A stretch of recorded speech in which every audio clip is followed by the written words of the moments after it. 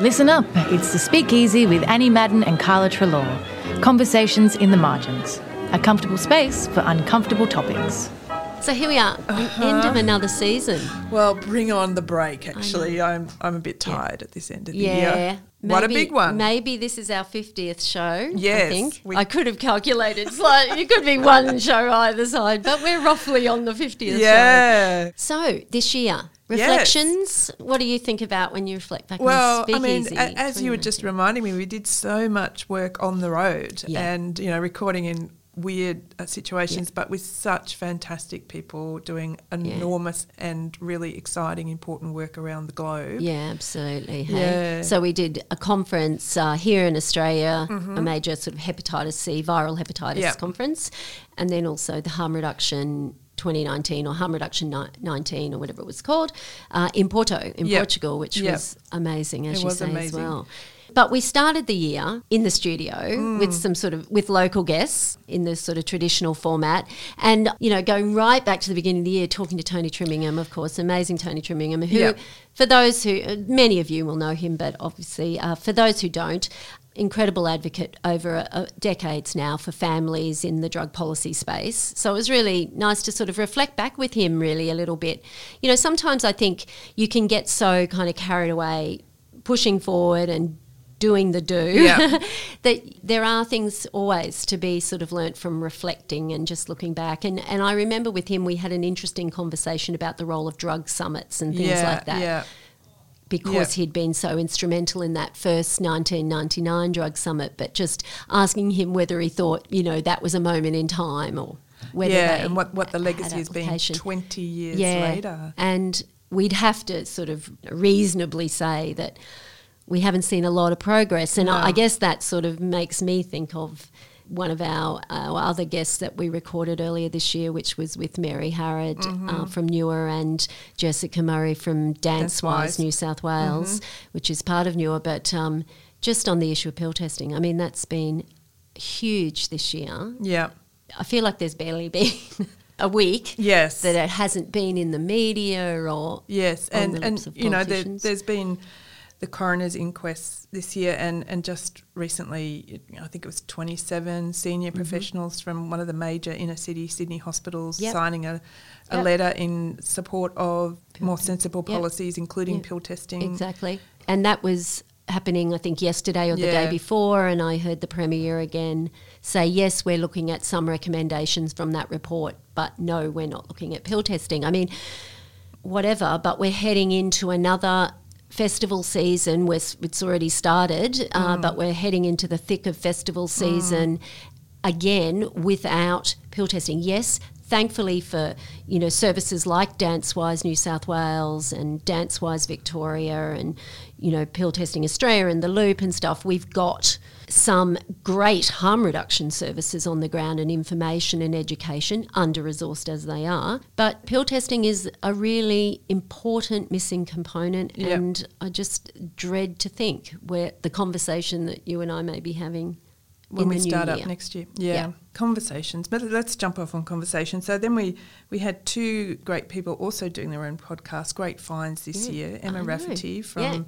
APSU, running straight from the source. Yeah, that's right. So Association of Participating Service Users, I think APSU stands for. They're based in Victoria, And that's that was an interesting podcast, and I haven't followed where that's gone. I don't know if you have, but hopefully that's travelling along well. But interesting, it's focused on people's treatment journeys, really, isn't it? You know, sort of all types of different journeys. Some people who are in the recovery kind of space, and then others who are, taking other approaches to their treatment, but getting their own voices and their own stories, which I think is really important. Absolutely. For policy development, but just also for humanity and a bit of compassion in a space that is often lacking that, I think. And then we heard when we were on the road in Porto, we talked to the wonderful Garth Mullins from Vancouver about the Crackdown Pod, also going from strength to strength. If you haven't listened to Crackdown Pod and you're interested in drug policy issues and the voice of people who use drugs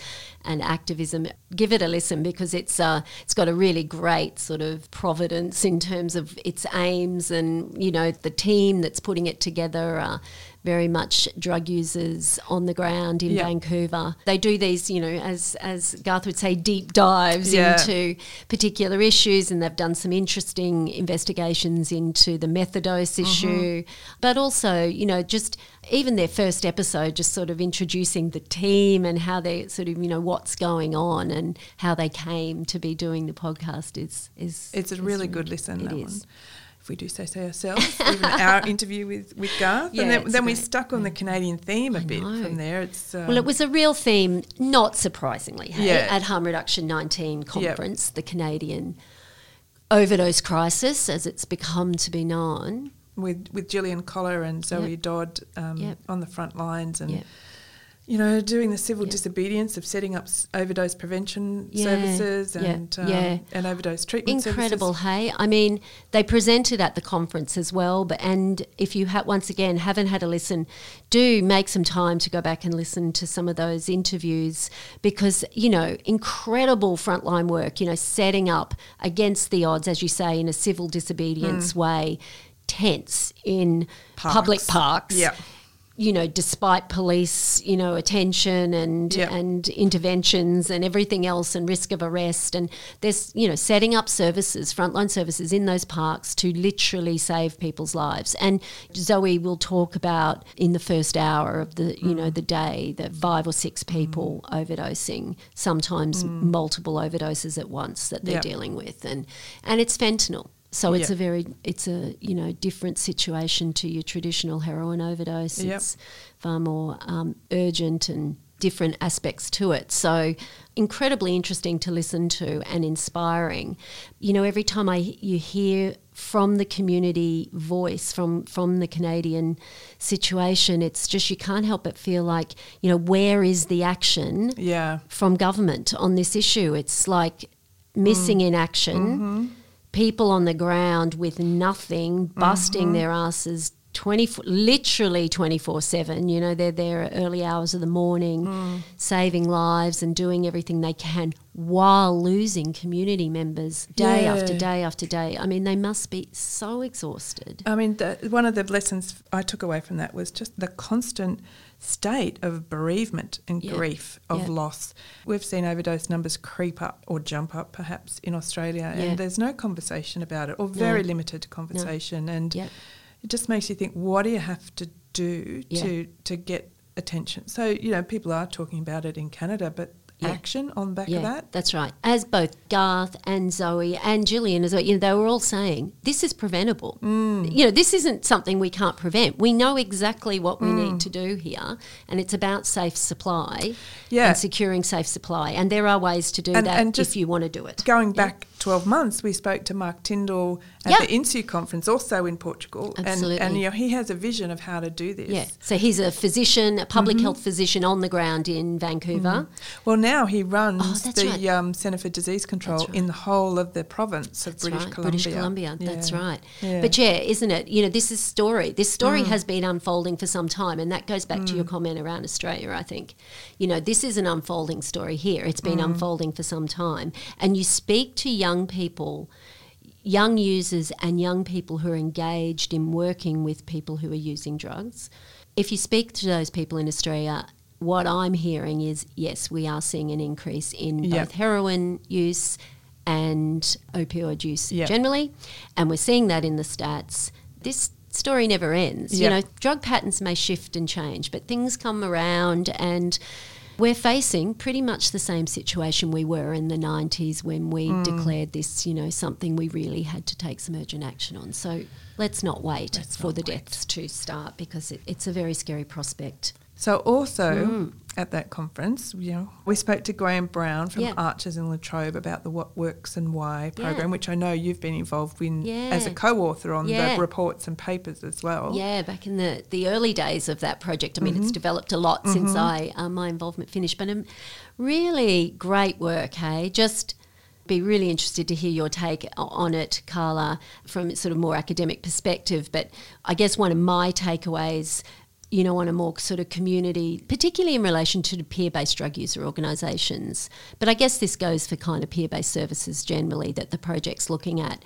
And that is so nice to see a project that's seeking to understand the complexity of the work that's done, particularly in terms of influencing and advocating, in that policy space. It's often so invisible. It's rarely funded. It's the work you do. You do so much of that work in those organisations, but it's sort of on top of everything else and therefore really gets documented, all of that. So it's really nice. And to see how that all gets joined up with the program work and, it gives a really full picture. He really bit off something very large to chew there. So it is great to see that project producing papers now and going forward and so on. Yeah. So. We also spoke with Andrew Schreiber from Cape Town. I don't know didn't know Andrew before this, and you did that interview on your own. So, yes, sitting in a darkened room on the floor. We're so accommodating to our guests. And it was a really interesting example of a women's focused service and,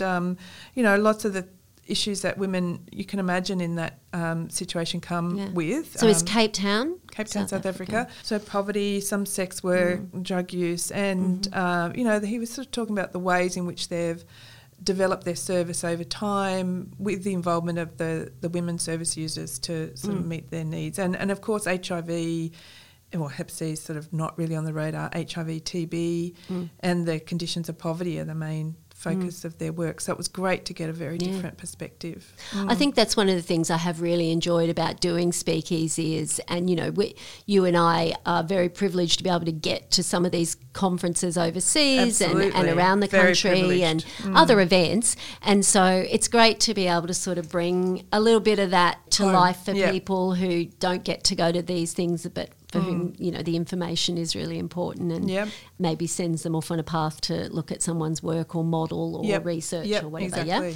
And then we landed back home for World Hepatitis Day with Margaret Hellard and Tanya Applegate, who were amongst a cast of not thousands but tens on this Lancet Commission work, which kind of did what's the state of knowledge around Hep C globally. So, it's 50 pages. It's a huge piece, but really well covering different regions of the world and different aspects of Hep C and thinking about what's the global elimination agenda. So there's, nice summaries of that report if you're not up for the whole 50 pages.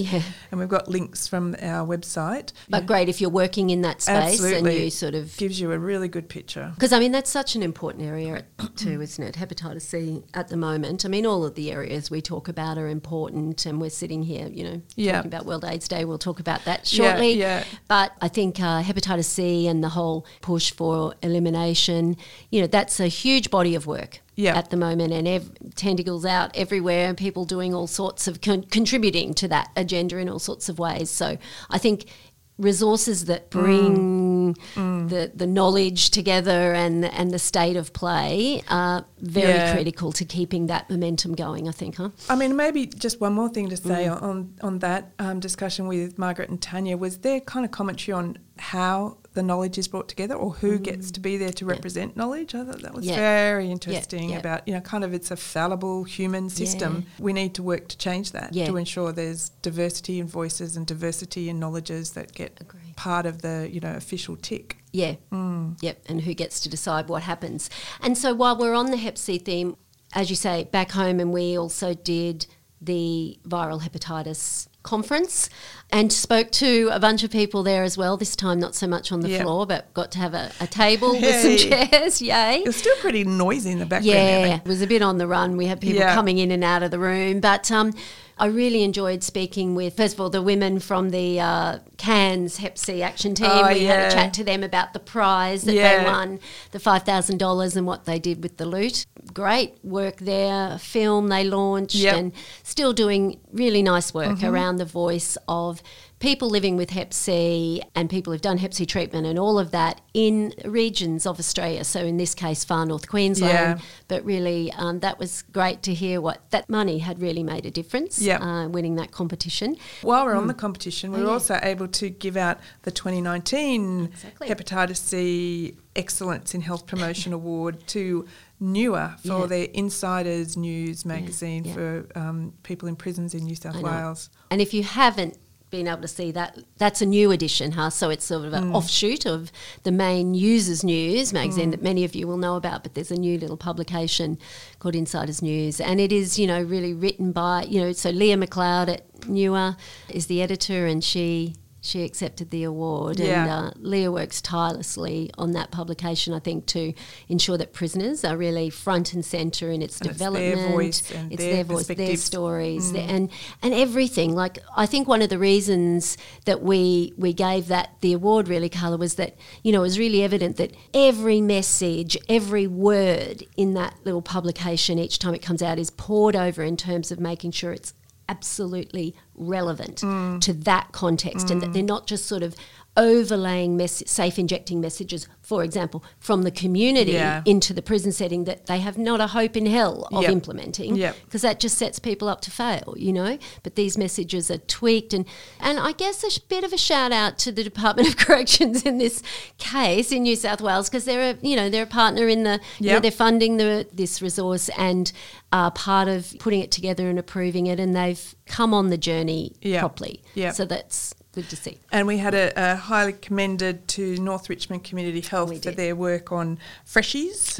As smooth as you can be, with a great lot of humour in addressing one of the drivers of using sterile equipment is it's better and more enjoyable. That's right. And so they had a great series of posters and had designed a carry your own BYO tin that was beautiful and attractive and appealing and sexy. And it was just really nice. We sort of thought it was a completely real departure from the general health promotion, harm reduction resources out there, and in particular because it did invoke the pleasure idea, which you don't see very often. So we've got a page with those things on it, so we'll make sure that's linked to this episode too. Because who else did we talk to when we're at the Viral Hepatitis Elimination Conference? Of course, three others that come to mind actually. First was Joanne Bryant, who did an amazing presentation on counter-publics and lay experts and that concept. So if those concepts are not familiar to you or they're of interest to you, take a listen to that interview, because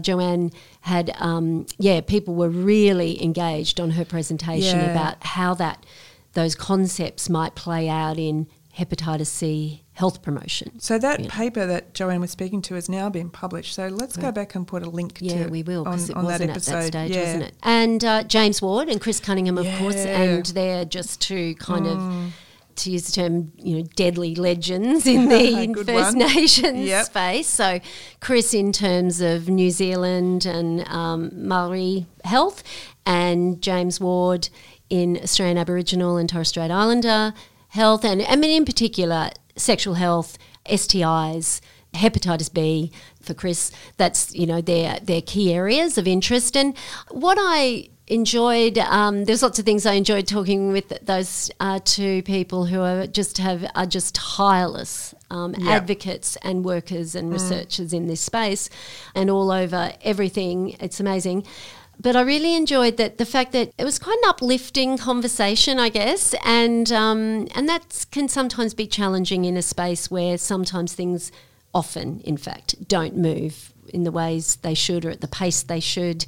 They identified gaps and issues and things that still need to be done, but they also sort of outlined some really great work and concepts that are happening and approaches to delivering health to First Nations communities in different ways. Congratulations to James. He's just announced he's moving from South Australia to the University of Queensland, where he'll be Professor and Director of the Posh Centre for Indigenous Health. Good one.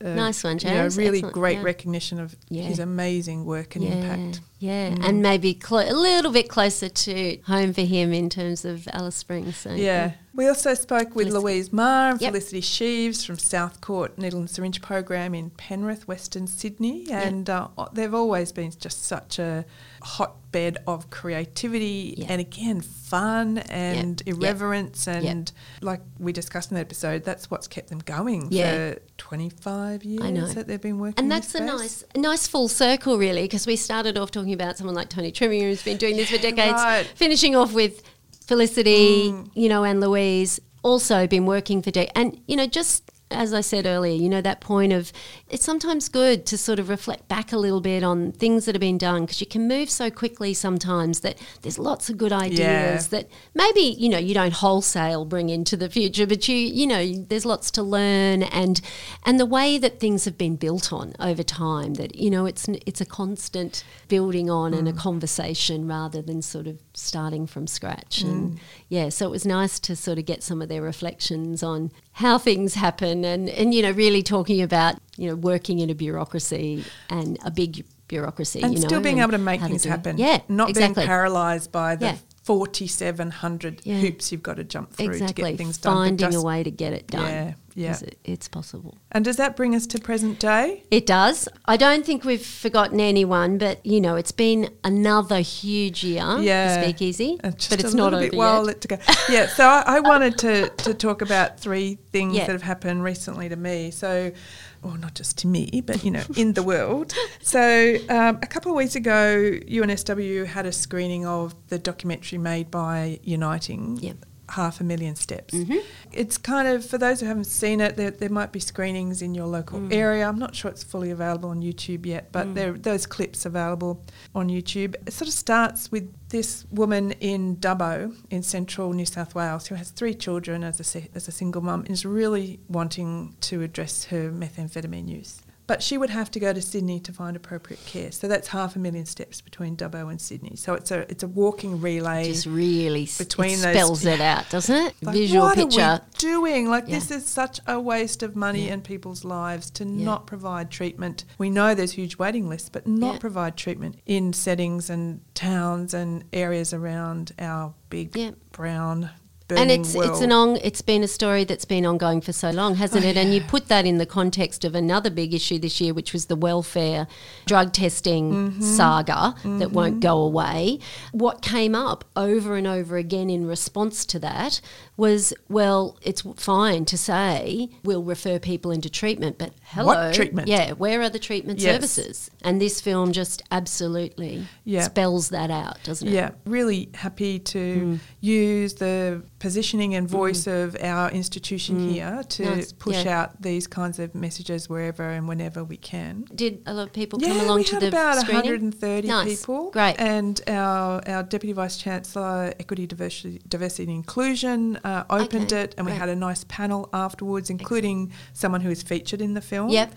And the New South Wales Association of Drug and Alcohol Services, NADA, Susie Hudson from there, myself, and Kerry Chant as Chief Health Officer of New South Wales. So all the kind of key perspectives and had a good discussion. Great. Exactly. Very nice. And a second thing, last night I was at the AGM of Phoebe House, and this I'm a patron. I'm the patron of Phoebe House. I'm still trying to work out exactly what that means, but it was such statue to you. And a shrine, just like Aunt Lydia in the Testaments. That's how I want it to be. Thanks, anyone listening. It's a women's rehabilitation service focusing on opioid treatment program and including and focused on women with care of children under 5. Which is, so speaking of rare services. Well, it is the only one I understand in New South Wales. Yep. And that's, you know. And has been for a long time. For forever. Yeah. This service started in 1984 and it was so fantastic to be there last night and, you know, bear witness to the stories of the board members, the frontline workers and the residents. And some, I think 2 of them had given birth while they've been on the program this year and their babies are still with them. That is such what an enormous change that would have made. Unspoken absolute tragedy and just traumatic thing about the treatment system and drug users' lives is people having their children taken from them Yeah. And, often because they want to go into treatment and can't find someone to look after their kids. And I had a little moment to speak last night, and I said, I'm a mother of 2 very smelly teenage boys. I couldn't have imagined making the decision to leave them, particularly when they're little, because they need me, but I need them. Children are such a source of joy and strength for their parents, and I mean, what a heartbreaking decision to have to do that, and so too fantastic. Many women face that. Don't they? This service provides that opportunity, and it's for women who have all sorts of arrangements of care of their child, so the child might not be living with them. Sure. But they have access to see their children in other ways. So, and part of that was, I am so looking forward to a break, but that service runs all day, every day. The frontline workers will be there. The residents will be there doing the work on their lives and their parenting and for their children. And I just wanted to acknowledge that that just happens throughout. That work continues to happen even though I might be lazing around, not doing anything for a little while. Yeah, I agree. I think that's the story, isn't it, for a lot of frontline services at this time of year. You just sort of, can be easy to forget that there's a whole lot of people who don't get to have a break. And this is their lives. Exactly. But, Phoebe House, so with you, I remember working with them back when I was at Newer in, the early, mid-90s. So, and they were a go-to service then. Yeah. And I just want to say a special shout out to the woman who got up in front of the room of people last night and told her story. She just did an enormous job when she was very nervous, and the power of her story, just want to sit people on their asses and make them listen to these kinds of things and understand that the generational issues in her life, the cultural issues in her life, the domestic violence issues in her life. She's done an amazing amount of work, and she's still standing before you, talking about positive, looking to the future, and wanting to go up every day and do something better. So awesome, just awesome, inspiring and awesome. And the third thing I want to say, World AIDS Day. 1st of December, and this week I was very lucky to be able to go to the parliamentary breakfast in Canberra. And how was that affair? You've been a number of times, I imagine. It's a strange one, that one, because you're there super god-awful time in the morning in Parliament House, being served often a very kind of full-on cooked breakfast or something. Where to start? It's run by AFAO and in collaboration with the Parliamentary Liaison Group, which is currently chaired by Tim Wilson and Louise Pratt. So a bipartisan approach, and in fact all parties approach, because the Greens were there as well with the Speaker. The Foreign Minister spoke, the Shadow Foreign Minister, the Health Minister, the Shadow Health Minister. And then there was a few other speakers, and then a panel, which I had the opportunity to be on. But by that time, all the politicians have left the room. So it's a bit like, we're talking to ourselves again. But even when you're in Parliament House. I know, they've got busy days. Yeah, and exactly. It's always the way, isn't it, in Parliament House? Yeah. But one of the things I wanted to discuss was, a lot of the focus was, because the Foreign Minister was there, it was about HIV in the region. And not once were people who use drugs mentioned. Yeah. I think it's really fallen off the agenda. In some ways, I think that has a little bit probably to do with the Hep C thing. In a way, that's become the issue, and that's understandable. It affects a lot more people who inject drugs or have injected drugs. But, I've always said, the issue of HIV with people who inject drugs is one of eternal vigilance. I mean, we just can never drop our guard for a second on that. No. I mean, hepatitis C is a really good example in a way, because we didn't even know that was happening. We didn't even know that virus existed until it was in the 1990. It was identified as a distinct form of viral hepatitis, but the epidemic had been developing for over a decade by that time. Yep. We don't know what might happen with HIV, what's next in terms of injecting related, bloodborne viruses or whatever. So, I think it's about that eternal vigilance around, we know what works. We know needle and syringe programs work, and we need to keep that on the agenda, because if it slips down, there's always other things to fund, always other priorities, other things to do. We just cannot translate our understandings of stigma and discrimination, for example, from the Australian context to the high criminalisation countries that flows down to street-level policing. We've got paper after paper talking about the on-the-street bribes that people who inject drugs have to pay, which reinforces poverty. And we just cannot put an Australian framework around those things. Yeah, that's right. Where is the work being done in those countries with more and more conservative regimes that this stuff just might be silenced and never happens? Yeah, right. So I'm sorry. I took your point to be that it's kind of dropped off the agenda in Australia, but it wasn't mentioned in the international context either, which is just unbelievable, on our doorstep, Indonesia, Malaysia, major issues, Cambodia, Thailand, major issues around injecting-related HIV epidemics and not yet addressed sufficiently, and as you say, conservative regimes and lack of investment in harm reduction. So acknowledging World AIDS Day and all the work that's yet to be done. Yeah, it's still to be done on that issue that goes on. So speaking of stuff still to be done, 2020 Speakeasy plans. I know. So we've got a reveal. We've got a reveal. We should have said that at the top of the show, right? Yeah, right. We've got guests already planned for the podcast to keep going. So we're already hot on the track of and some, putting the fear, sort of going a bit wider, going out into the sort of social justice and social issues field, human rights, all of that sort of stuff. But we've got an even bigger reveal. Oh, look, we should be able to work these buttons now. The sound effects. So drum roll. We're going to be launching what we're calling Speakeasy in Practice. Yay! Yeah. Ta-da! So, point being, when we started this, Carly, one of our big aims was to, look at, I guess, in the university world, it's often referred to as knowledge translation or those kinds of ideas. Point being something about making research accessible or more accessible, because some research is already accessible, but more accessible, encouraging collaboration between sort of community and researchers to make even better research and research that's really meaningful for people and communities, experiencing and living with the issues that are being researched.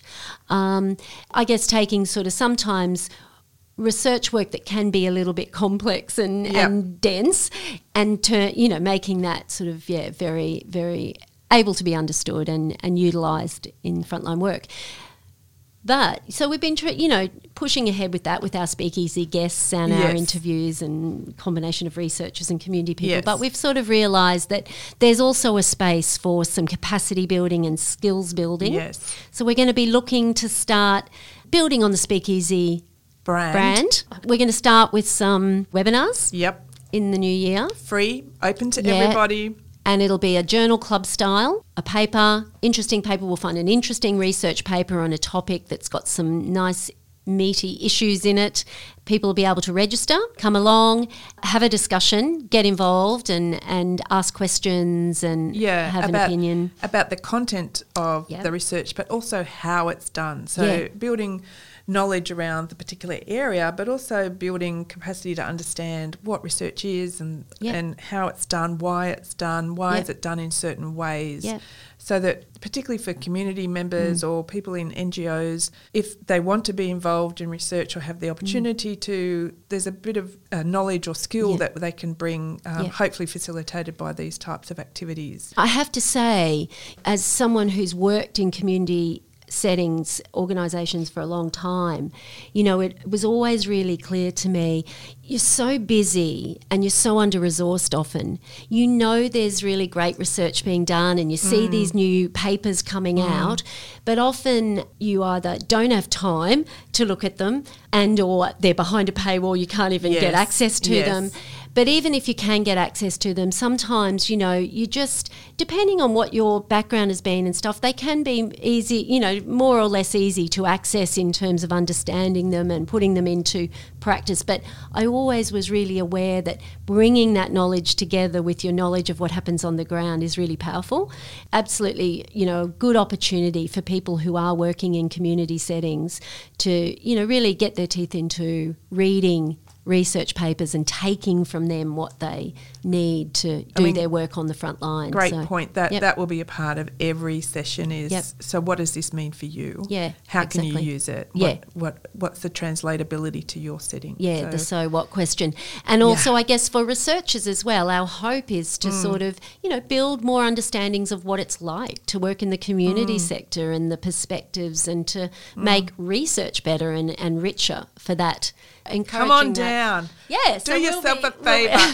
We'll be advertising the webinars in the new year, and we'll also be looking down the line to be doing some face-to-face stuff out at conferences and things as well around building skills and capacity in this space. Keep an eye out for Speakeasy in Practice and register and come along. It'll, as Kyla says, it's free and a chance to have a discussion. We'll probably, I think we're also going to be making those downloadable and listenable. But, the point being, if you come along to the webinar, you can be part of the conversation and interact rather than just listen. And, continuing with Speakeasy guests, and those two things will segue together as well. We're going to be sort of matching our guests with our webinar topics as we go along and that sort of thing. So lots of exciting things, but first I need to go and have a sleep. Have a little lie down. Not just yet though. Got a meeting to go to. Yeah, I do. All right.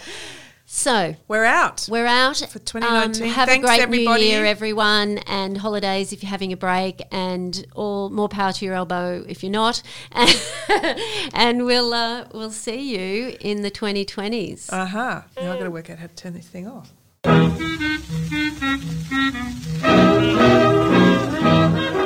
For more information about this podcast, our guests, and upcoming episodes, head to http://csrh.arts.unsw.edu.au.